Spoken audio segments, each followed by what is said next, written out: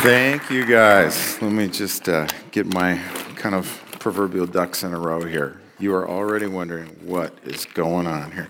All right, that's the carrying bag for all this stuff, which is great. Great. Awesome.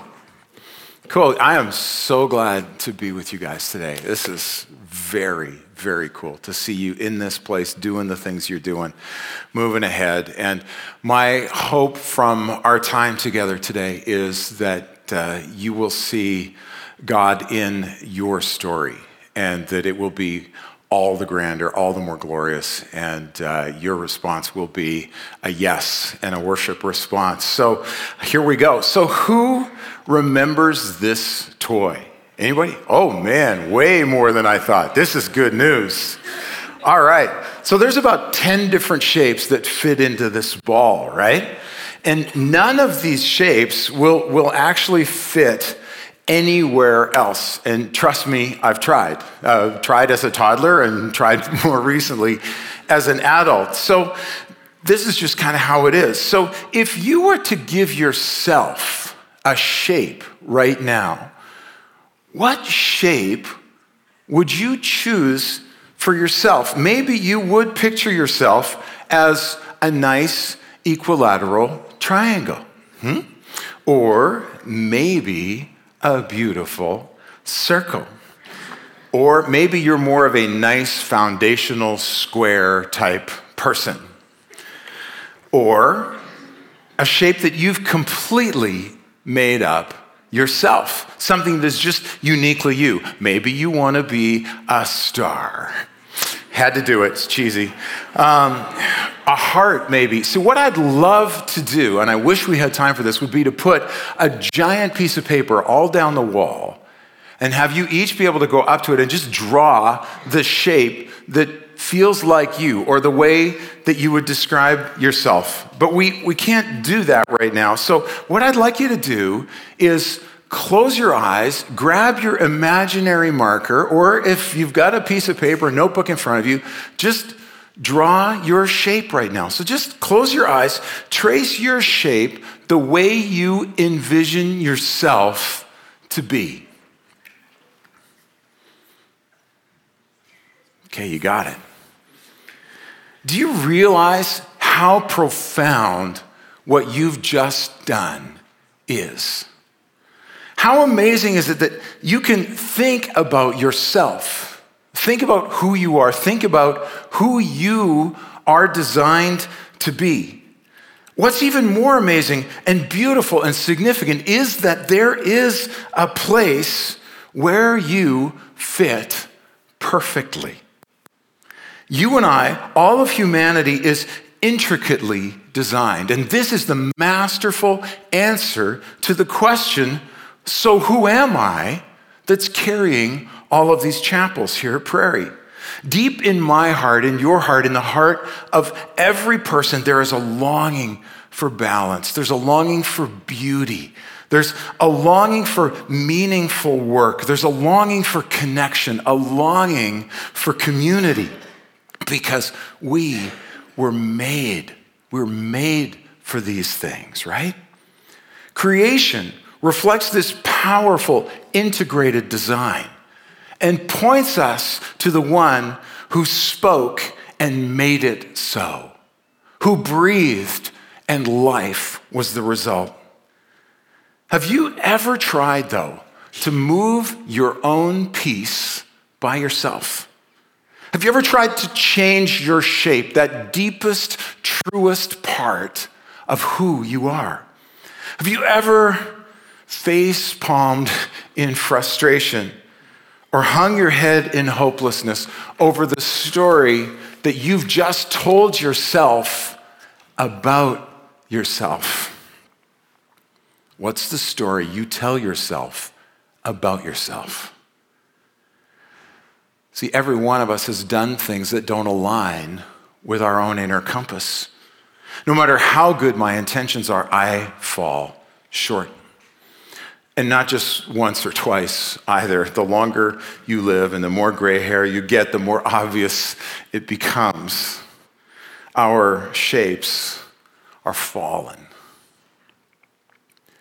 no matter how much I want to move my own piece, no matter how much I want to find a way to connect, it's just not within my power, not within my skill, not within my ability. I need another skill set, an ability far beyond my own. And this is the only way that I can truly connect and be connected, through a reconciler who understands more deeply than I ever will what it is to live life in full connection, who understands the shape I'm created to be, and who can carry me to the place where I best fit for myself and for others. In that moment, you and I will realize that we have been restored to something that's beyond what we have ever imagined. Your perfect shape and design becomes encompassed by, literally placed in something greater, something grander. And you realize that there is a completeness that goes beyond yourself to a completeness which reflects the design of an entire universe. That this is the way things were intended to be from the beginning, from the very, very, very beginning. A perfect creation. Only now it's somehow even better, because your story of isolation has been rescued, has been redeemed. And in doing so, the one who is the rescuer and the redeemer is all the more glorious because of what he has done. You and I are brought into a larger, more glorious story forever. Can you see the story of creation, fall, redemption, restoration? Can you see the gospel? Can you see how you can live out this transformation in who you are? So here's our big idea for today. Life in Christ is the sphere where fruitfulness and reconciliation are formed and from which they flow. Life in Christ is the sphere where fruitfulness and reconciliation are formed and from which they flow. How is this grand transforming story of God, creation, fall, redemption, restoration, how is this seen through my life or through your life? Let's take a look at some very important things. John chapter 15, verse 16 says this. If you got a Bible with you, go ahead and turn to it. Fire up your phone. Don't go on Facebook. Here we go. John 15, 16. You did not choose me, but I chose you and appointed you so that you might go and bear fruit that will last, so that whatever you ask in my name, the Father will give you. Look more closely at what Jesus says here. He says, I chose you and appointed you so that you might go and bear fruit.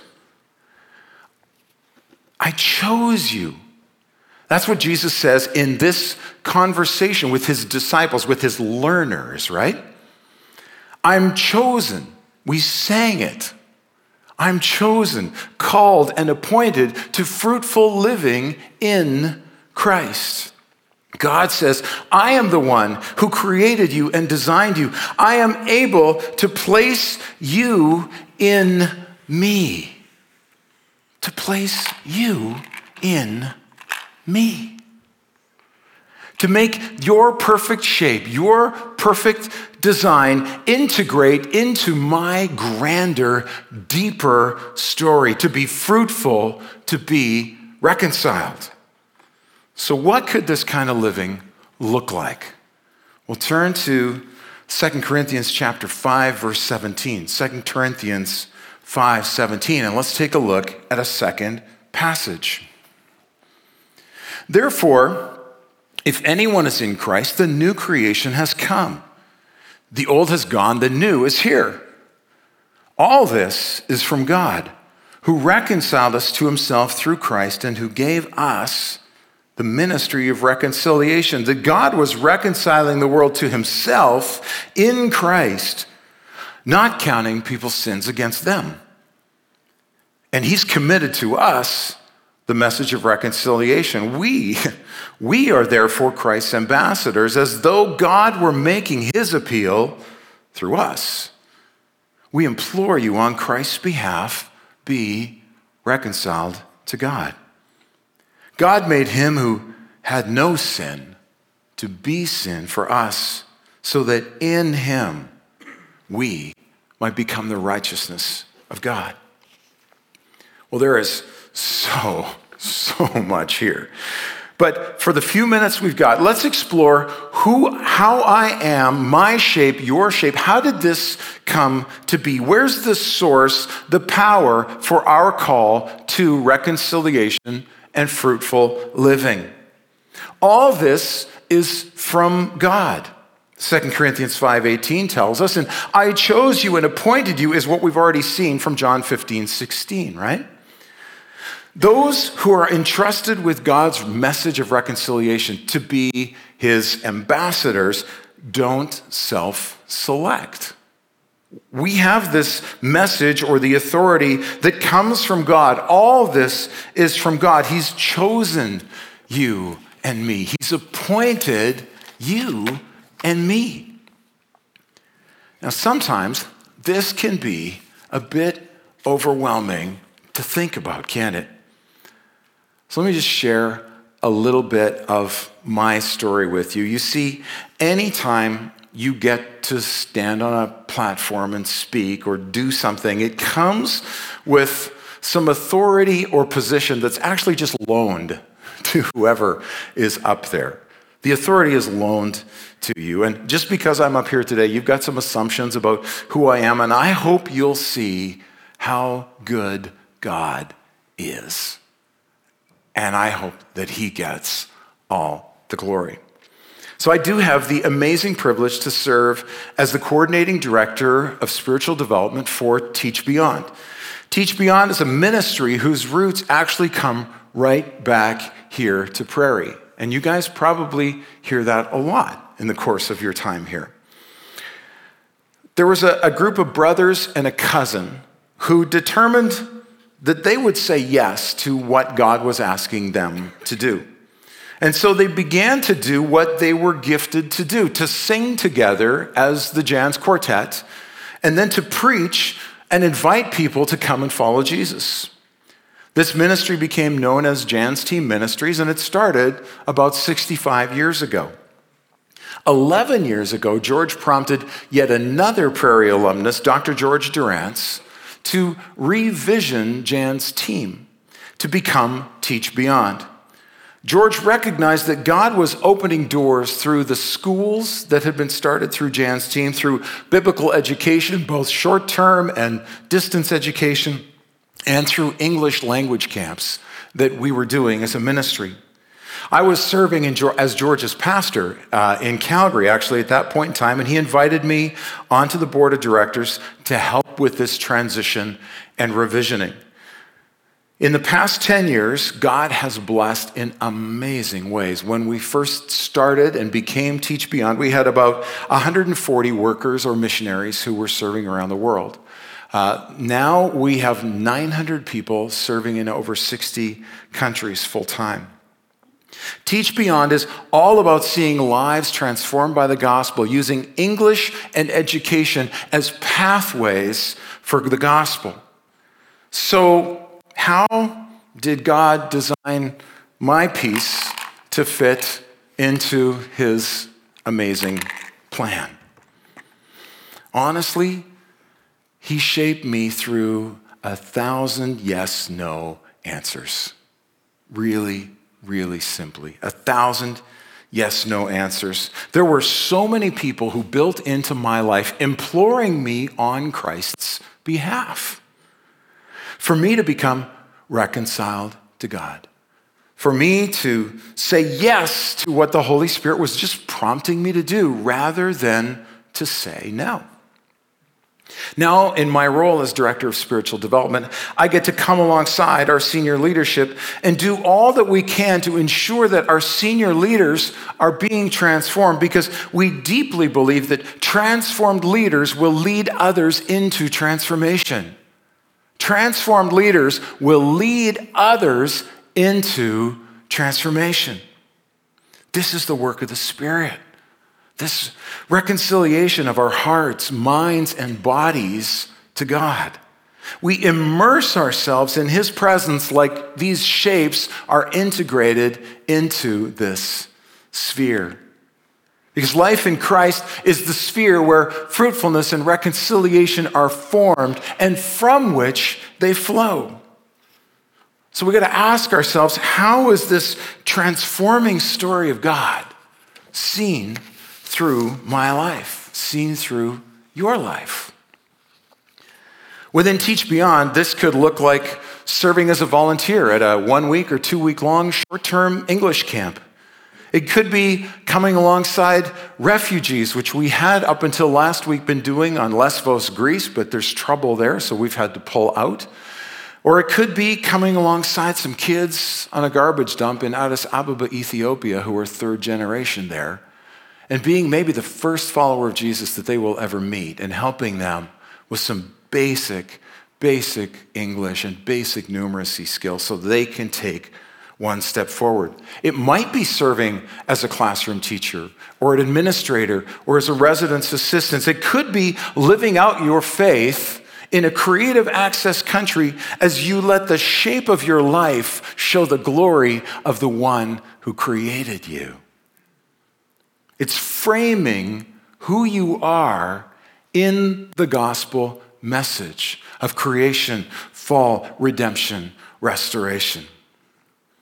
To live out your call to fruitfulness and reconciliation. Let's take a look at a word used multiple times in 2 Corinthians chapter 5, and that's reconciliation. 2 Corinthians 5:18. All this is from God, who reconciled us to himself through Christ and gave us the ministry of reconciliation. That God was reconciling the world to himself in Christ, not counting people's sins against them. And he's committed to us the message of reconciliation. We're therefore Christ's ambassadors. As though God were making his appeal through us, we implore you on Christ's behalf, be reconciled to God. In 2 Corinthians chapters 4 and 5, Paul intentionally engages with imagery common to the Greco-Roman world. Now, there's this distinction that we see that he makes between the inner man and the outer man. He also uses this term ambassadors, distinct to their world. And then there's this term, reconciliation. Let me share with you something from the Zondervan Illustrated Bible Backgrounds commentary on this. Paul purposefully chooses concepts familiar to the Corinthians so that the good news of Christ may take root easily in the soil of the Peloponnese. While the substance of the gospel remains unchanged, Paul's shrewd use of culturally appropriate symbolism gives his message an indigenous quality crucial for it to truly flourish. Theologians and missiologists call this contextualization, and you might well have already known that. But it's just as important today as it was in the first century. The message of God's love and the saving work of Christ is for all humanity. And it's our task as ambassadors for Christ to translate this message into culturally sensitive forms without allowing the content of the message to be shaped by culture. End of quote. So when I was a missionary in Germany for 10 years, it was my task to exegete culture there, to figure out what mattered to Germans and why did that matter to them, so that I could share the message in a culturally sensitive way without changing the content of that message. And our opportunity to do this in Canada exists every day, all day, whenever you say yes to what God is leading you to do. But we've got to learn to understand. Reconciliation is a prominent word in our Canadian cultural context. Yet recent events have shown us that there isn't widespread agreement on what reconciliation actually is or how it should be worked out. So let's continue to build on Scripture so that our understanding of this word is rooted in its biblical framework and not in a fluid cultural moment. Another helpful picture of reconciliation is from Romans 5:10. Romans chapter 5, verse 10. For if while we were God's enemies, we were reconciled to him through his Son, through the death of his Son, how much more, having been reconciled, shall we be saved through his life? Look at the quick development of this text. We were God's enemies. We were reconciled to him through the death of his Son. We are saved through his life. This is God's activity. He reconciles us through his Son. Romans 8:10 tells us this, but God demonstrates his own love for us in this: while we were still sinners, Christ died for us. While we were still sinners, while we were still enemies with God, as Romans 5 says.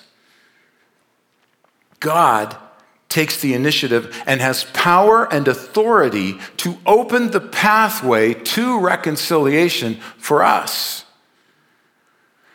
So, what do we have to do with this process?